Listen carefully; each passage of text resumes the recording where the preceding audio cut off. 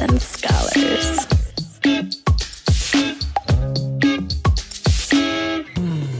You were listening to a Pleasure podcast.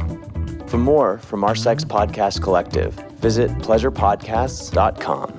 This episode is sponsored in part by Everlywell. Everlywell offers affordable, at-home lab tests that give you trusted, physician-reviewed results. Choose from tests including food sensitivity, metabolism, sleep and stress, thyroid, STI, and so much more. For listeners of the show, Everlywell is offering a special discount of 20% off an at-home lab test at everlywell.com/S&S. So I think you probably know that my beliefs as part of being a slut and a scholar is being informed about my sexual health and wellness. For me, that means knowing my STI status so that I can take care of myself, make informed decisions, and communicate clearly my safer sex practices with partners. The STI test by Everlywell discreetly allows you to test for 7 types of STIs, all from the privacy of your own home. Whether you don't want to go to the doctor, don't have one, have accessibility needs, you can do that at-home test with Everlywell. Here's how it works. Everlywell ships your test straight to your door with everything needed for a simple sample collection. Then you return the test to the CLIA certified lab with a prepaid shipping label. Then your physician-reviewed results and insights are sent to your device in just days. Okay, so for me, I got the box. First, I logged in online. I had to answer 10 short questions about myself. Then the screen gave me directions on how to do the test. They even have easy-to-watch videos to show you how to prick your finger and do a swab. I just sent mine in yesterday, and I am awaiting my results. But remember, I'm not your doctor and not a replacement for your doctor or your therapy, so make sure you consult with a doctor if you need to figure out if this is right for you. And for listeners of the show, Everlywell is offering a special discount of 20% off an at-home lab test at everlywell.com/S&S. That's EVERLYWELL, everlywell.com/SANDS for 20% off your at-home lab test. everlywell.com/S&S. Thanks for tuning in. Sluts and Scholars is a sex-positive, shame-free educational podcast where we try to help you talk smart and fuck smarter. While we love to give advice and resources, please note that this podcast or any emails from us are not intended to be therapy or a replacement for therapy.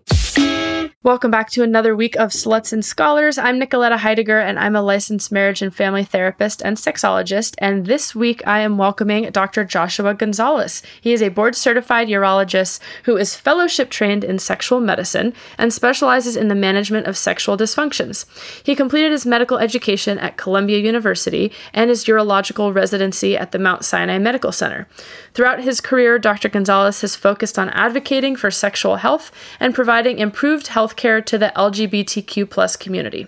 Dr. Gonzalez also serves as an official sexual health advisor to Astroglide Lubricants. He serves on the board of directors for the International Society for the Study of Women's Sexual Health, and also recently started a men's health supplement company focusing on enhancing ejaculatory volume and taste. Okay, there's so many things that also check out his TikTok. He's like booming on there now as well. But before we dive into like all the other important stuff, why do people care about semen volume? Can we talk about that for a second? Oh my God. They care so much. So I know. Tell me about, I was actually texting a friend about it yesterday, and the answers they gave me were all great. They were like, so that for someone who is really into semen, in case you need to have enough semen to put on 4 people's faces. I was like, they had all these great reasons. I mean, that's very specific, but no, in general. I know. I think they want your product, and I gave them the link.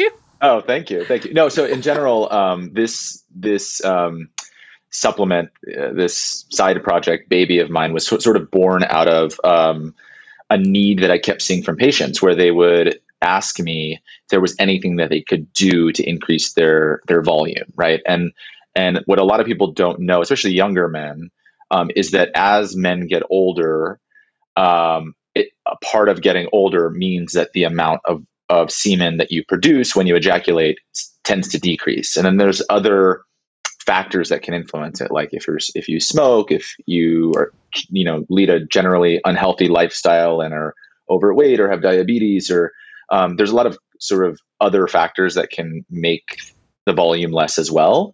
And, I see a lot of guys who are on testosterone or some other hormonal treatment, but testosterone replacement therapy specifically also sometimes decreases your volume. So I have just a lot of patients that were asking me about it. And there's really no data looking at, I mean, there's a couple small studies looking at increasing volume from a fertility standpoint, right? Because obviously semen volume is important for male fertility. It's one of the most important factors when you're evaluating a man's fertility. And so there was a couple studies that looked at different, let's call them ingredients, individual supplements that have been shown to increase volume. So I just kind of brought this up to a colleague of mine who's sort of been one of my mentors, kind of making my way through this sexual health world. And he was like, that's a great idea. Because I basically said, like, if we could develop a supplement that fixed this problem, we would, be able to retire, essentially, because there's like nothing available for men. And I just kept getting asked about it. And so I asked him if he had similar, patients. And he said, yeah, people ask me about it all the time. So we just kind of like, this was like right at the beginning of COVID. My practice slowed down a little bit at the time. So I was just like, well, I have some time to devote to this. And we just started looking up the studies and creating a formula. And it's really been like a work in progress, like just sort of building this company from the ground up. Neither of us had any experience in this space. So it's definitely been a journey, and it's been really fun to kind of see it come to fruition. And we've already had very positive responses from like my friends that have taken it have told me that they notice a big difference. Patients of mine who had previously asked me about this issue, and then I tell them that this is now available, have reported good results. So we're really excited about it. And I think we're going to actually study it, do like a small trial with some of his patients and some of mine, to get like something that we can actually publish. So yeah. And so is it targeting both like the actual underlying health stuff, or is it more just targeting the topical amount because people are wanting that because it makes them feel better because their partner really likes to have a lot of semen? Like what is it really targeting?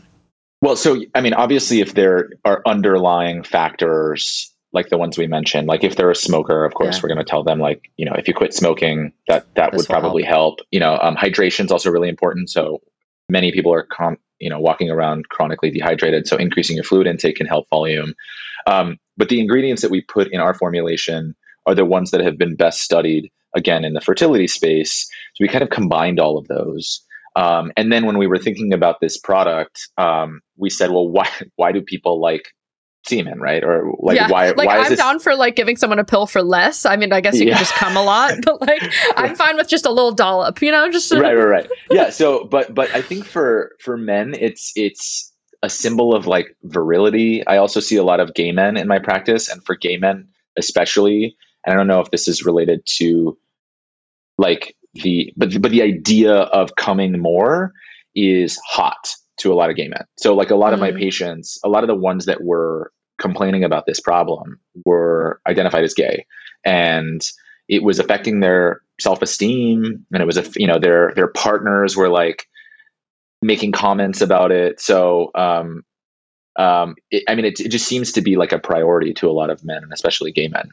Yeah. So anyway, go ahead. It makes me think of like I don't know, Botox or fillers in some way, where like if I have a client who's talking about that, I'm not going to say, hey, don't do this thing that makes you feel better about yourself, but I may want to help them address like, or a little education of like, what are the underlying things? How do we have this concept of like this masculinity and like what it means to be virile and a good lover and like a sex god or whatever of coming a lot. So I feel like there's some space there for like dispelling some myths and this sort of male archetype.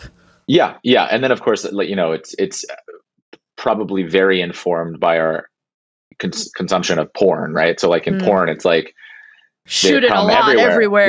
Right. Half of it's fake. I mean, they're shooting it from off camera, but yeah. So I think you're right. Those are important issues, I think, to address.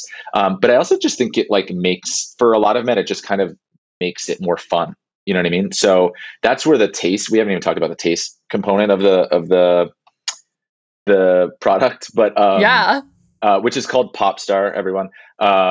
And you should check it out. But so when we were thinking about putting together a formula, we thought, what other aspects of semen do people like or not like, right? And like generally speaking, we thought that most people are not thrilled by the taste of it. So could we somehow develop a formulation that increased volume and also affected taste? So we added some ingredients to enhance the taste essentially and to sweeten the taste. So we have like pineapple extract in there. Everyone's heard the stories of like consuming a lot of pineapple will change the taste of your cup. Yeah. So because the byproduct of the pineapple, the bromelain, ends up in all of our body fluids, but one of them is semen. So yeah, it's just been a fun project. And yeah, I'm really happy about it. Are there other tastes that you think you can like develop with it? Like, what if I want some butterscotch or like vanilla? Listen, if Popstar, original takes off, then maybe we will have to develop additional flavor profiles. But yeah, I mean, I would love that. We're hoping that this started again as like a stupid idea that I had because of a patient complaint. It's now turned into like a really exciting project that my colleague and I are working on. And our goals are, to have this be successful and maybe build this out into like a more expansive men's health supplement line or a men's health, like sort of lifestyle brand or something like that. So. Well, congratulations. And yeah, I think the taste thing is also subjective too, right? Like some people love the taste as it is. But also I think it's evolutionarily, some people would argue it's evolutionarily important. Like if it's a good evolution match, then you'll like the taste better of someone's like natural flavor. So I do wonder what like evolutionary psychologists will say about like changing the taste, if that will mean like you're ending up with like the wrong partner because everyone tastes like pineapple now. Or butterscotch or whatever. Or butter, whatever. No, that's an interesting point. I never thought about that. I'll have to have someone on to talk about it. But if you know any evolutionary psychologists, I don't. But yeah, it would be an interesting question to pose to them. I am going to have to give this to some of the people in my life and see how it goes. Yeah. I love that. Popstar. Okay, so glad we covered that. If you want more volume in your semen or your partner's semen and want to be a little healthier, check out Popstar. And get yourself checked out by a urologist first to see if there's underlying health causes, because I imagine this is not a magic wand that's going to fix your diabetes. Well, and there are also, I mean, we didn't even really get into this, but there are mechanical or physical issues that can decrease volume, right? So like, of course, if I'm going to prescribe this to somebody, or recommend this to like at least my patients, I've had the conversation about like, we've made sure that it's not related to a medication that they're on, or there's not some other physical issue that's decreasing the volume of their semen. Well, that brings me to, I guess, one of my main questions, which is like when I have a client coming into my office for a sex-related concern, my first question to them, depending on what it is have you seen a doctor yet for this? And so often I will refer as an immediate rule in or rule out to somebody like you or to a gynecologist, to some other kind of specialist, to see if there's anything going on physically. Because if there's something going on physically, we can address the impact of that, but I don't know what it is. So what are you usually looking for in that case when someone comes in for what they would call broad, like sexual dysfunction? What are some of the main things that you're usually seeing in your practice? Sure. So I guess I should back up and explain kind of how my practice is structured. So I did a fellowship in sexual medicine. So I actually see both men and women with sexual complaints, and gender nonconforming, gender non-binary people as well. Really, the workup is generally tailored towards the specific complaint. So most people are not coming in and saying like, I have sexual dysfunction. They're coming in and saying like, I have erectile dysfunction, or I have low libido, or maybe some symptoms of menopause, or maybe some symptoms of low T. And so depending on the symptom or the complaint, that's how we kind of create the diagnostic workup. So in general, if I see a man complaining about problems with his erections, I talk to him. I do a lot of education on the first visit about different factors that can affect erection. So I tell them, that there are hormonal factors, and that as men get older, our testosterone production decreases, but there are other hormones even beyond testosterone that can negatively affect erection. So we generally will do like a hormonal evaluation, which is just blood work essentially. Secondly, obviously the penis is a vascular organ. It needs to, you need to have normal blood flow to your penis to get erect and stay erect. And so we have a pretty sophisticated way of diagnosing a potential vascular issue. And it's by doing an ultrasound called a penile Doppler, where we essentially assess the hemodynamics of their erection. So we look at their blood flow. And I think one thing that people, and this includes, clinicians, don't understand is that to have a normal erection, you have to have normal inflow of blood. And you also have to be able to trap the blood in your penis, right? That's a unique property to the penis during the erect state, is that you get blood in and then it stays there. Most, other organs and other, like your finger, for instance. Yeah, it flows in and out. Exactly. It's a constant circulation, right? But in the erect state, that doesn't happen. And so men can have an inflow problem, which is called arterial insufficiency, or they can have a trapping problem, which is called venous leak. And those are managed very differently. And how does that usually happen? How does what happen? Is it a genetic thing? Yeah, is it a genetic thing? Is it age? Is it an injury, a nerve issue?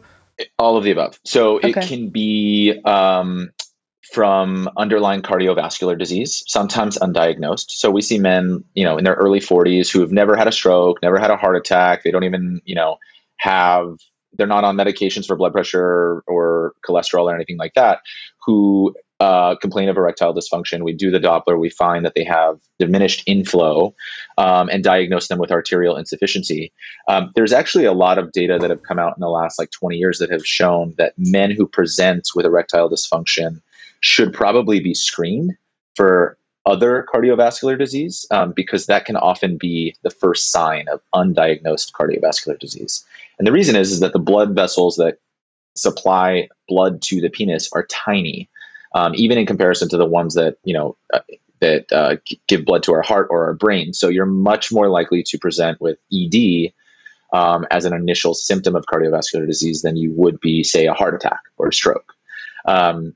So we often will refer, especially if patients have a family history or other risk factors for cardiovascular disease, we will typically refer them to their primary care physician or sometimes even like a cardiologist to just rule out other vascular issues that they may not know about. And I know you can't speak for all urologists. And do you think folks who haven't specialized in sexual medicine often skip some of those steps? I guess I've heard a lot of feedback of going into a general urologist without that training, and they're just like, here are some pills, as opposed to really finding the underlying causes. And it's so problematic, both for maybe it's not really addressing what's going on sexually, but there could also be these really severe underlying health causes. Absolutely. Yeah. So, I mean, that's one of the things I mentioned that I do a lot of education on the first visit. And one of the first things I say to patients is that, we approach sexual dysfunction in our office from a diagnostic perspective, which I think is unique. I think if you don't have that training, you can't do that. And so very often urologists do just provide someone a prescription for an oral medication when it might not be appropriate, or they may be missing some other larger global health issue, right? So part of that diagnostic approach is assessing all of those factors: hormonal, vascular, even psychogenic, right? Like I don't do, that's sort of your forte, right? But I talk to patients about that. I say, another factor that we need to consider is psychogenic. And I will refer you to someone if I think that is a large component to your issue, or if we go through the physical workup and it's completely normal, then at least we know that that's what's left, and we can help you find someone to address that. I also try to normalize that for them, because a lot of patients come here wanting it to be a physical issue. Says it has a quicker fix. Yeah. Well, not always, but it feels like, this is something tangible that I can do something about. Right. Yeah. It's concrete. So a lot of what I try to tell them is that, if you actually look at the data on erectile dysfunction as one example, 85% of men with ED have some combination of a physical and a psychological issue, right? So you're really talking about only 15% that are solely psychogenic. So what I tell them, and this doesn't matter what their age is, it could be they're 25 or they're 65, is that, if you're a guy who enjoys sex and you want to have sex, and every time you try to have sex, you can't function, of course, that is going to create worry and anxiety, and you're going to carry that to each potential future encounter, right? And that's just it's going to make it worse. Exactly, right? So I tell them it's normal for you to have, some psychological component. That's not my strength. My strength is to rule out physical causes, but we're happy to send you to somebody to work on that if you need. So let's say it is one of the physical causes that you said. Like what are the next steps? What are some treatments for something like ED? So it depends on what we find. So let's say there's a hormonal issue. We'll correct whatever problem there is. So if it's a low testosterone problem, we'll put them on a medication to, stimulate their body to make more testosterone if they're a candidate for that. If not, then they can go on testosterone replacement therapy.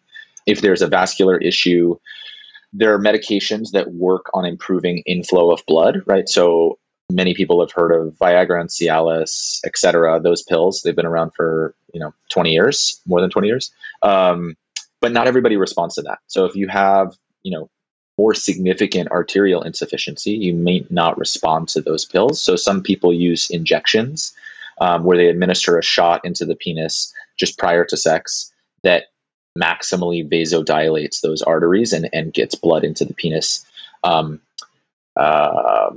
successfully than sometimes the pills can be. If they have a more significant issue in terms of venous leak, unfortunately, there's not any medications that treat venous leak. So that's typically historically has been managed with surgery. And the surgery is penile implant surgery. And the reason for that is that the venous leak exists because there is essentially scarring or some abnormality within the erection tissue itself that doesn't allow it to expand uniformly. And when you don't get uniform expansion, you don't get shutting off of the venous system. And so there's not a medication that fixes that scarring or that abnormality in the tissue itself. And so historically, those patients have undergone penile implant surgery. Now, there's newer sort of regenerative therapies that are, at this point, investigational. We do two of the treatments here, which is low intensity lasers and stuff. Well, it's low intensity shockwave therapy and injection of PRP, which is platelet-rich plasma. Both of those treatments have been studied more extensively in other fields of medicine, whether that be dermatology or orthopedics, and have been shown to essentially help release of growth factors in the tissue that's being treated, which then recruits new blood flow to the area. Yeah, for any other injury in the body. Yep, exactly. So we offer those treatments here. They're safe. They're not any, and I'm totally transparent when we talk to patients about this. There are not any large clinical trials that have been done in this country that have shown that these treatments improve erectile dysfunction, but they're currently ongoing. And there are smaller studies that have shown improvement. And there's a lot more data out of Europe that have shown improvement. So, I always balance efficacy and safety when I'm talking to patients about treatment possibilities, and these treatments are very safe. Like, if you look at the data, there's 0 reported adverse effects, which is pretty remarkable. If you feel like your sex life has fallen into the same old dull routine, break those habits with a fun, sexy box from our sponsor, Like a Kitten. Right now, Like a Kitten is offering listeners 20% off and free shipping when you go to likeakitten.com/S&S or enter code S&S at checkout. Like a Kitten has your back when it comes to planning a perfect evening. They take out the guesswork by sending you a themed box with all your erotic essentials. So if planning is a way that you like to do some pre-sexy fun, then this is definitely your foreplay fun time. This month, they're helping you choose your own adventure with their BYOB box, aka Build Your Own Box. You get to choose one item out of each of their 6 categories: toys, beauty products, lubes, cleansers, games, sexy accessories, and lingerie. Within each category, you have 8 or more products you can choose from, so you can build an experience that's customized to your specific desires. For example, I chose a soothing high on love lavender honey bath oil, a gold handcuff bracelet, a blue silk teddy, really cute rose butt plug, some Sliquid lube, and lastly, a cute card deck called A Year of Sex, so you can try new things with your partner. But these are just my choices, so you can build your own box today with Like a Kitten. And right now, they are offering listeners 20% off and free shipping when you go to likeakitten.com/S&S or enter code S&S at checkout. Just go to likeakitten.com/SANDS or use code S&S to get 20% off those incredible boxes. Likeakitten.com/S&S. The link is also in this episode's description. And if you are just wanting some amazing lube refills, remember to check out Uberlube. Uberlube is a luxurious, high-grade silicone lubricant made from clean, body-friendly ingredients. It's just silicone with a little vitamin E, and that vitamin E helps leave a velvety finish on your skin, and it actually moisturizes your skin too. Right now, they're offering listeners special 10% off and free shipping when you use my code S&S at uberlube.com. Uberlube is for everyone. Thousands of doctors recommend Uberlube as their go-to solution for patients experiencing dryness.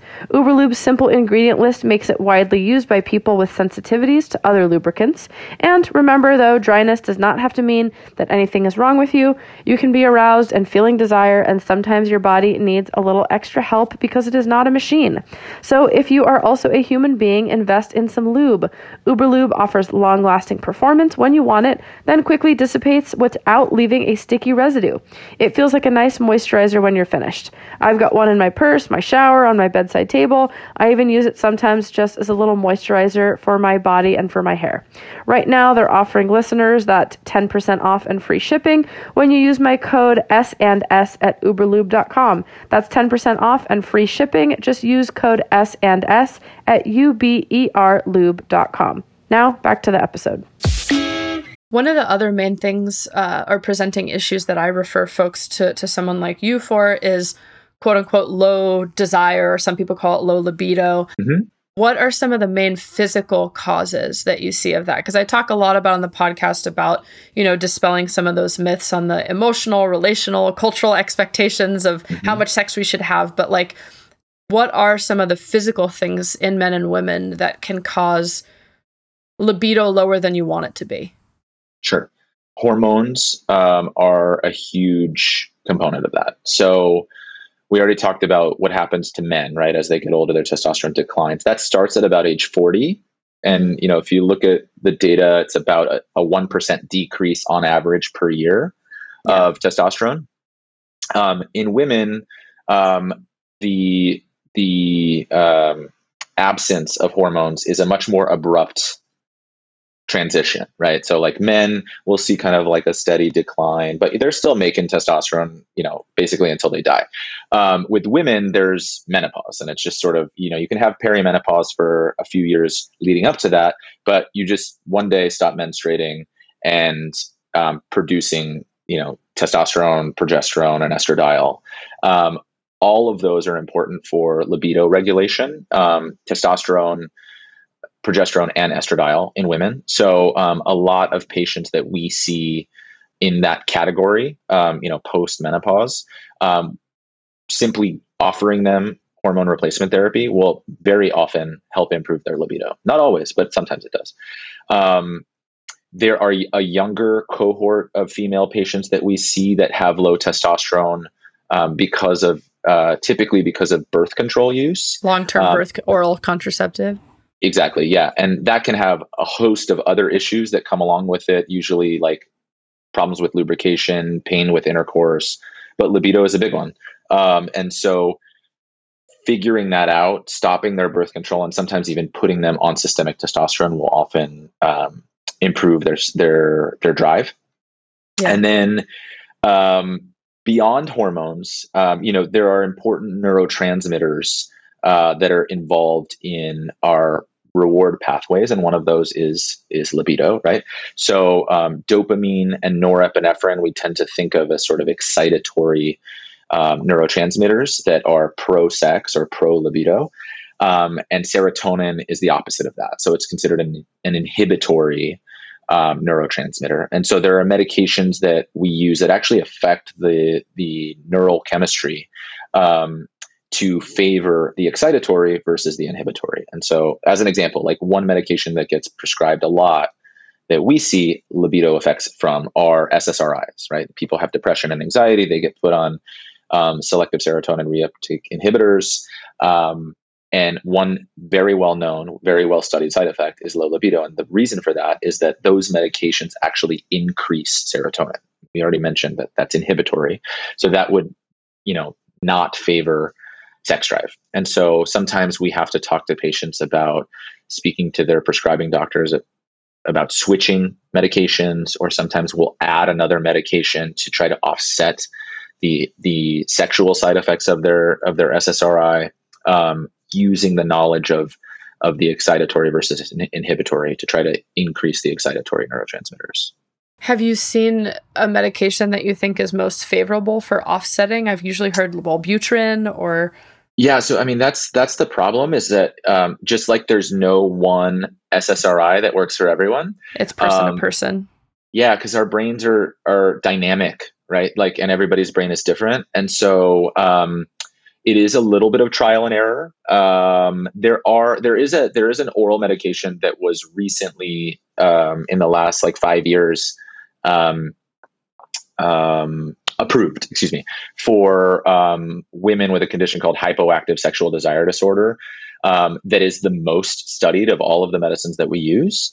And I actually, it's called flibanserin. I actually use it in women and off-label even in men, and have had pretty decent success. But before that medicine was, FDA approved, we did have to use a lot of medications like Wellbutrin, like Buspar, and some other dopamine agonist medications to try to have that effect without really any large trials, and certainly without any FDA indication for the treatment of that. Yeah. And again, for listeners out there, if you're just tuning in for the first time, if you've listened before, I'm sure you've heard me say this a bunch, but there are so many complexities, obviously, that affect our desire and arousal patterns and libido, which can all sometimes be separate things. Remember, arousal is just your body physically turning on, desire is wanting to have it. And so it's good to look at if there is anything physically going on, but usually it's a combination of all these things, right? Like maybe there is a little less because you're taking some kind of serotonin medication, and maybe you feel bad because you're not having as much sex as you think you're supposed to be having, and then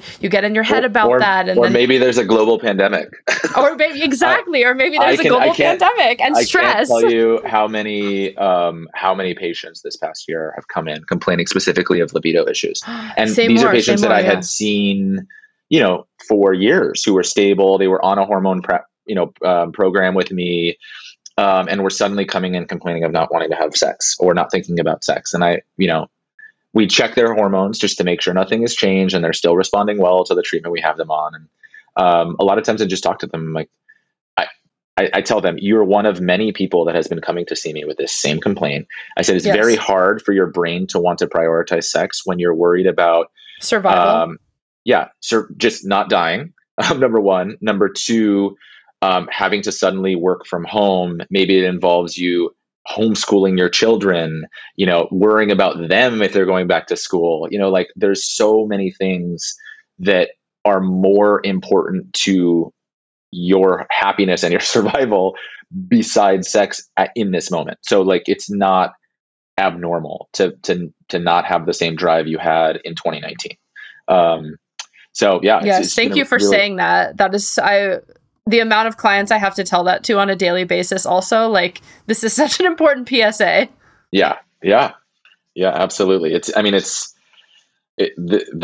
the world is going through. And then aside from all the political stuff and the racial injustice, protests and stuff, there was just so much happening in such a finite amount of time, such a short period, that it's yeah, of course you're going to notice that your fatigued more and that your libido is lower. Like that's just, if that's all that's happened, good, because a lot of people also had to then suffer with depression and anxiety beyond, on top of that. So I try to normalize it as much as possible, that we're all collectively going through this and dealing with it in different ways, but it's not abnormal for you to have a low sex drive right now.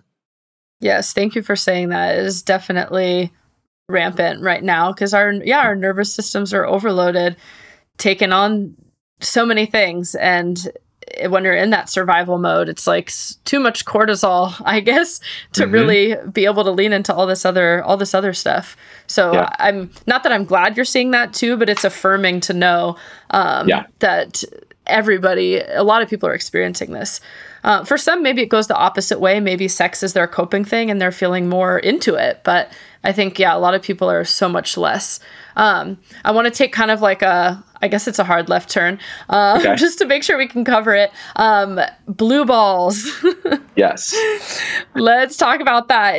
What is that? Is that a thing that exists? Like, let's myth bust here. It's funny that you asked about that, because for whatever reason, I've contributed to like multiple articles on this very topic within the last like 3 or 4 months.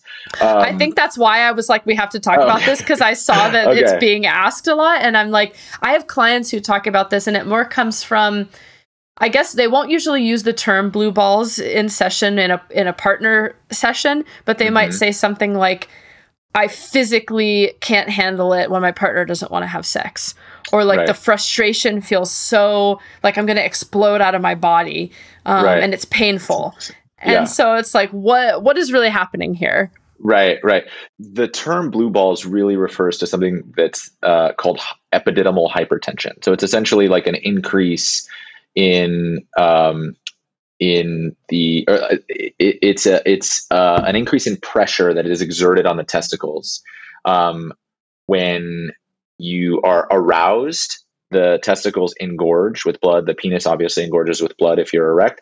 And then if there is not a release of that tension through ejaculation and orgasm, which normally would then return, allow the blood to kind of go back to the central circulation and everything kind of deflates, then you just get sort of a persistent tension in that area.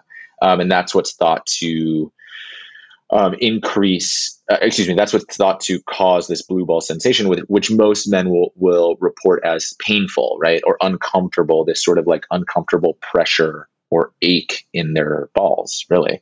And then this happen? I imagine this can happen with vulvas and vaginas too, because there's similar erectile tissue and engorged, and it's like absolutely, yeah. Is it the same concept? Exactly, it is the same concept.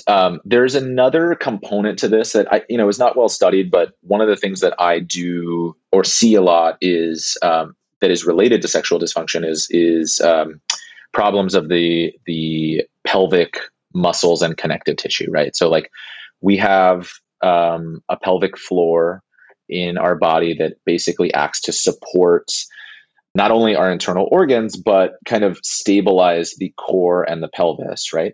And many people, for lots of different reasons, whether it be you sit in a car because you have to drive to work all the time, or you're sitting at a desk all day, or you're an avid soul cycler, cyclist, or you lift really heavy at the gym, but there's a lot of people walking around with a lot of tension in their pelvis. And then you add on to that stressors that happen every day, global pandemic, things that cause more anxiety and stress. A lot of people hold that in their pelvic musculature. And so another component of, I think, the blue balls phenomenon is that when we get aroused, part of that experience as we approach orgasm is increase in muscle tension, right? And so if you're fooling around or you're doing something sexual with your partner and you increase muscle tension, and then you don't release that tension, then those muscles being really tight can squeeze on nerves and make it uncomfortable. You can actually, it feels like a muscle ache in that area. I think this is probably popular right now. Did you watch Too Hot to Handle? I did not watch it, but I probably should, because I've heard a lot of people reference Yes. Well, there's one person in there who said he literally had to meet with like a medical team because his, as he called it, his blue balls were so bad. But it does sound like there was so much like tension that he literally got like I don't know, something happened in there and they had to like do something Oh, wow. about it because this guy Now just couldn't now I want to handle watch it. it.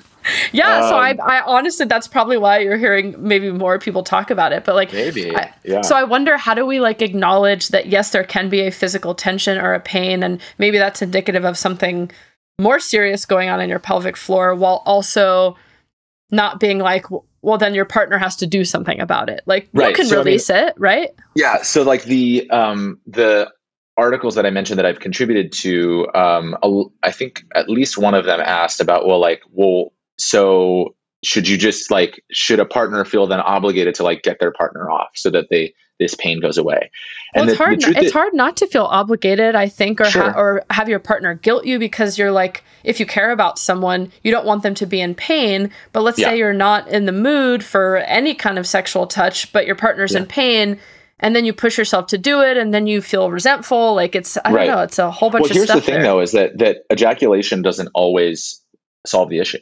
Because again, of this pelvic floor problem, right? So if there's a component of this muscle tension, yes, you get some release of that tension, but it doesn't always release to a fully kind of relaxed state. And so again, because of extenuating circumstances, many people hold a lot of tension in their area. And some people, I see people who don't necessarily come to me complaining about blue balls, but they complain that it hurts when they ejaculate. And so some people with blue balls, it actually can increase the pain because that contraction that happens with ejaculation kind of puts you over the edge, like in terms of muscle tension. And so it can actually sometimes make it worse. So that's when you would refer to like a pelvic floor therapist? Yeah. So a lot of patients that we see with painful ejaculation, one of the first things I do is refer them to a pelvic floor physical therapist. Okay. Is there anything that someone can do for themselves? Like, let's say they have this tension. I guess they could try masturbating, self-pleasuring. If it doesn't release, maybe go to the doctor. I think that would be that's one strategy. There's also a lot, like a subset, and I don't know if you've talked about this on your podcast, but there's a lot of like, especially younger guys into edging. Mm-hmm. And that is like the worst thing you can do. Like edging basically for this, you mean, or just for in this general? problem. Yeah. Oh, so, good. Because I was like, oh my gosh, I love that. Please don't tell me we can't do that anymore. No. So no, edging creates, right? You're basically taking yourself to the point of like maximum tension and then not following through. So like there's a lot of people that edge that create pelvic floor muscle dysfunction. And then they come to me with, now when they do come, it hurts. And I'm like, okay, well, you've just spent the last 6 months creating all this tension in your pelvis and not allowing it to release. Oh no, because edging is like so delicious. Yes. So you just have to be careful. So, there are resources that you can look up for like pelvic floor relaxation techniques. A lot of times, the pelvic floor physical therapist will do their evaluation, and there's some manual, things that they need to do by like physically releasing the tension in the muscles, sort of like what would happen if you got a massage for another part of your body that was tight. But a lot of it is education, muscle awareness that they teach patients, breathing exercises, mindfulness. I mean, all of those things can really help alleviate the problem. So I guess if you don't feel comfortable seeing a doctor about this who could then refer you, or you don't feel comfortable, self-referring to a pelvic floor physical therapist, you could probably Google pelvic floor relaxation exercises. And the relaxation is the key component here. And see if, try that kind of stuff and see if it helps. What you don't want to do, and what a lot of people mistakenly do because they think pelvic floor means Kegel exercises, is they do Kegel exercises and actually, again, that creates more tension. Correct. Yeah. So it can actually make the problem worse. So, yeah. Have you seen this edging struggle for people with vulvas and vaginas too, or is it mostly penis havers? I haven't heard a lot of people with vulvas and vaginas talk to me about edging. I'm sure it happens, but it's usually people with penises that are the ones that are telling me that this is a practice that they do regularly. But again, our anatomies are not that different. They look different, but they functionally are not that different. And so, yes, if a person with a clitoris tells me that they have pain when they have their clitoral orgasm, then one of the first things I'm going to do is send them to a pelvic floor physical therapist. Definitely. Yeah. Oh, man. Okay. Last question before we wrap up related to this. I've had more people reach out to me lately about what they call post-orgasm illness. I don't know if this relates to the tension you're talking about, but there's like a lack of research about it. And what it's described to me as is like flu-like symptoms after orgasm. Is that a thing? Like, what is that? It's not well understood, to be honest. Yeah. We just got I belong to this society called the Sexual Medicine Society of North America, SMSNA. And we just got, I'm just looking at Sounds it now. kinkier than it is. SMSNA. Oh, it's so boring. No, it's just a bunch of it's just a bunch of like doctor nerds and other clinicians talking about sex. It's actually very fun, but it's a little sex nerdy. But yeah, we got there's like a thread where people can ask questions, like a forum. And we just got a ding on this, I think like a couple of weeks ago, and people just literally try anything. People have tried like Sudafed or Dramamine, Wellbutrin, literally no one really knows how to manage it. It's not well studied at all. So there's a few medications that can be tried. I wonder why things with penises are usually well studied. Why isn't anyone studying this? That's a good question. It's very uncommon. It's very, very uncommon. So there's a lot of work that needs to be done in the sexual health space, both in terms of studying, like orgasm is not a well-studied physical issue. Like from a physical standpoint, it's not well studied. So there are people who have like anorgasmia, right? And meaning for listeners, that's like trouble having orgasm, right. Cannot or not have an at orgasm, right? And there are people that have acquired, right? They had the period in their life where they were able to have orgasms, and suddenly they're not. And so we have to investigate why they may have those issues. But there's people who have primary anorgasmia, which is essentially they have never had an orgasm. They've had multiple partners. They've tried masturbation. A lot of these patients, they're not on medication. Yeah, exactly. And they've already seen a sex therapist. Like they're doing all the work, right? And they just can't do it. And that patient is incredibly difficult to treat because there are no studies looking at medications that we can use. So everything we do is sort of based on smaller studies or anecdotal experience through like forums where like, the thought leaders in these fields are saying, well, I tried this in this patient and it worked. And so it's a lot of trial and error. And I tell patients that at the beginning, I'm like, there's not a textbook answer for your problem. So if you're willing to go on this journey with me, I'm not going to recommend anything that's dangerous or risky.